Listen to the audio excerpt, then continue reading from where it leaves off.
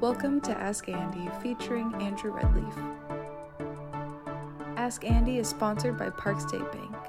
Visit www.parkstatebank.com for all your banking needs. So let me start with a teaser. I'm excited about today's podcast because I feel I'm saying something that you won't have heard.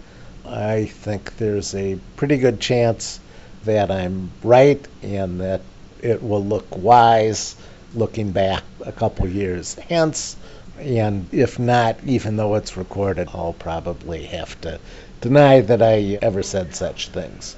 So I believe we're entering a new leg, or have entered a new leg in this inflation cycle. And I think one of the fundamental features, or one of the things we're going to see as part of this new leg or phase, is a massive increase in inventories across the board by both, sort of companies and consumers. And that, in fact, the action both can precede strong expectations, but also serves to reinforce nascent expectations, and that this is part of the reason that the Fed's hope and waiting on subdued inflation expectations is apt to be misguided. Whenever one has sort of known future obligations, there is a decision both at the consumer level and at the company level when to fulfill them, when to sort of buy. So on the business side, consider Boeing. Boeing has jet deliveries scheduled out for probably more than a decade. Let's assume, and I believe, that these are mostly fixed price contracts and that they're mostly strong commitments and will happen. So I ask for Boeing's delivery of planes in 2027, where is the aluminum? And it's a thought experiment and a hypothetical question. I don't know, but I am almost 100% certain that it's not sitting in a Boeing warehouse or a warehouse of one of their subcontractors. I suspect it's not even in an Alcoa warehouse. It's still in the ground. So Boeing has a big short position in all the material that's required to deliver planes in 2025, 2026, 2027. And they have a decision when, in fact, to try and procure all the stuff that they will need for future deliveries. On a much smaller scale, the hair salon in the basement of our office, owned by a very nice hairstylist who does my hair, she has a pretty good idea of how much product she'll be able to sell to customers over the next pick your period of time. And she has a choice of when and how much to buy and carry as inventory. Now, for sort of all of the memory of most people, the sort of default, or if not the default, sort of the objective, the ideal, has been just-in-time inventory. That, prices being stable or falling, capital having once been expensive, the idea was to be inventory light. And in fact, the idea was to be asset light, so that not quite every, but typically chip manufacturers wanted to be without fabs. That, and have somebody else own and carry the physical assets that were required to produce their goods. I assert that this is changing and that it's rational given the cost of capital, given the available liquidity, and given price history. I suspect that Boeing, which over the last 40 years probably purchased most of the stuff that it needed to deliver a plane, as it was needed, as it was being put into production.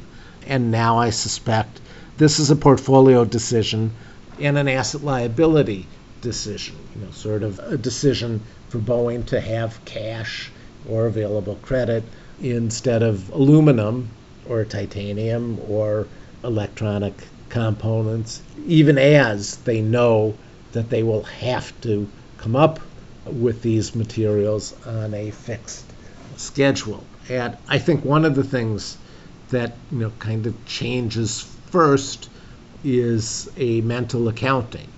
Boeing's need to deliver planes in 2027 is not carried on their balance sheet as a liability, and they don't think of it necessarily as such. But for predictable required expenses, in fact, that is the appropriate way to think. On a kind of lighter level, when I woke up this morning, I did an inventory of my socks, and it turns out I have 37 socks, 18 pairs and one odd sock. And I calculated that I believe I go through 5, 6, or 7 pairs of socks a year. I have a life expectancy of 25 to 30 years, so over the course of my life, I'm going to have to buy 100 pairs of socks. So that, for most things and at most times, one sort of assumes that, it's kind of better to have $400 in cash than a lifetime supply of socks. After all, they take up space. It's possible that moss might eat them. For most things, we accept as consumers a just-in-time sort of inventory management system. As one understands what in fact their future needs are and the possibility of future price increases, more and more becomes subject to a balance sheet kind of question. Do I want $400 extra of cash earning nothing, or would I in fact not be less stressed, less nervous, less whatever, and better served by taking care of my lifetime need for socks the next time I see an appropriate buying opportunity?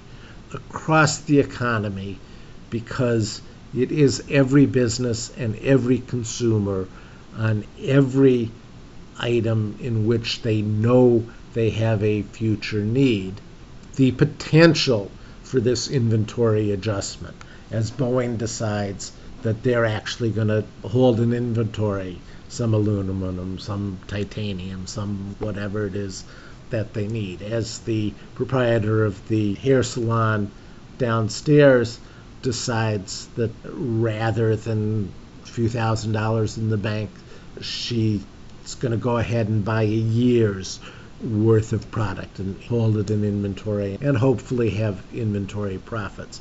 Because it is across such a broad spectrum and is in fact really every business and every consumer, the potential for the amount of inventory accumulation is massive. And I think in part because the miss on inflation over the last year was so extreme, in part because there's been sort of 40 years or more of just-in-time kind of inventory management as an ideal, and in part because now more or less everyone has experienced some disruption in supply availability, at least across something.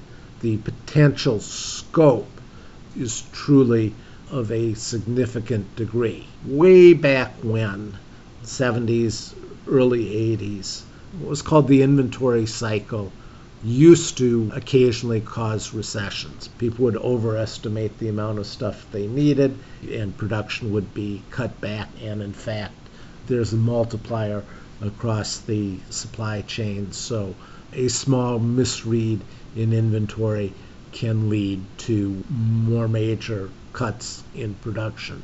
In the last 30-ish years, as more or less everybody adopted minimal inventory kinds of management and style and so forth, and as supply chains got better, communication got better, etc., our recessions were not typically driven by an inventory cycle, but by financial disruptions. So if I'm right, and inventory returns as something that people see as desirable, this would in fact inject some more economic volatility in the absence of financial crises than we've experienced over the last 30 years.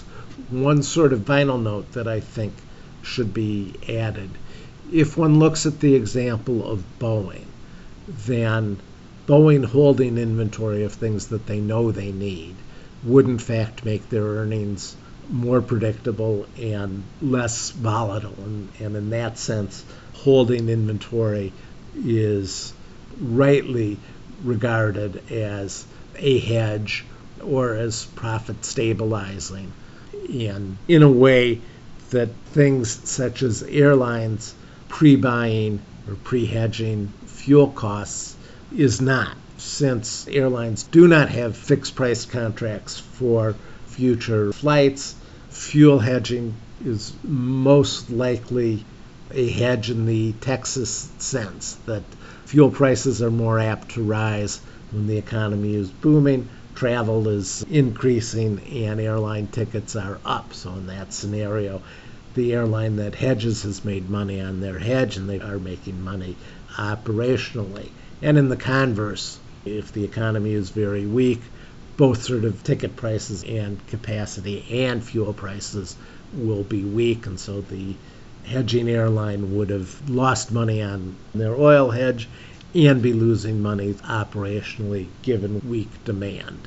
The important consideration in both the Boeing example and the airline example, in point of fact, people do know a certain amount about the minimum of various inputs that they're going to require, and it's always a decision when in fact to contract for them or to hold them and lock it in. One of my other conclusions, and here once again I am talking my book, and this is a contrarian opinion: if in fact there's a sea change from just-in-time inventory management to just-in-case inventory management, or more accurately, forward purchasing of known future requirements, the expansion of working capital required for businesses will create very strong loan demand for the banking system. And while more or less every banker and every bank is predicting margin compression and kind of tepid loan demand, I think this will prove to not be the case.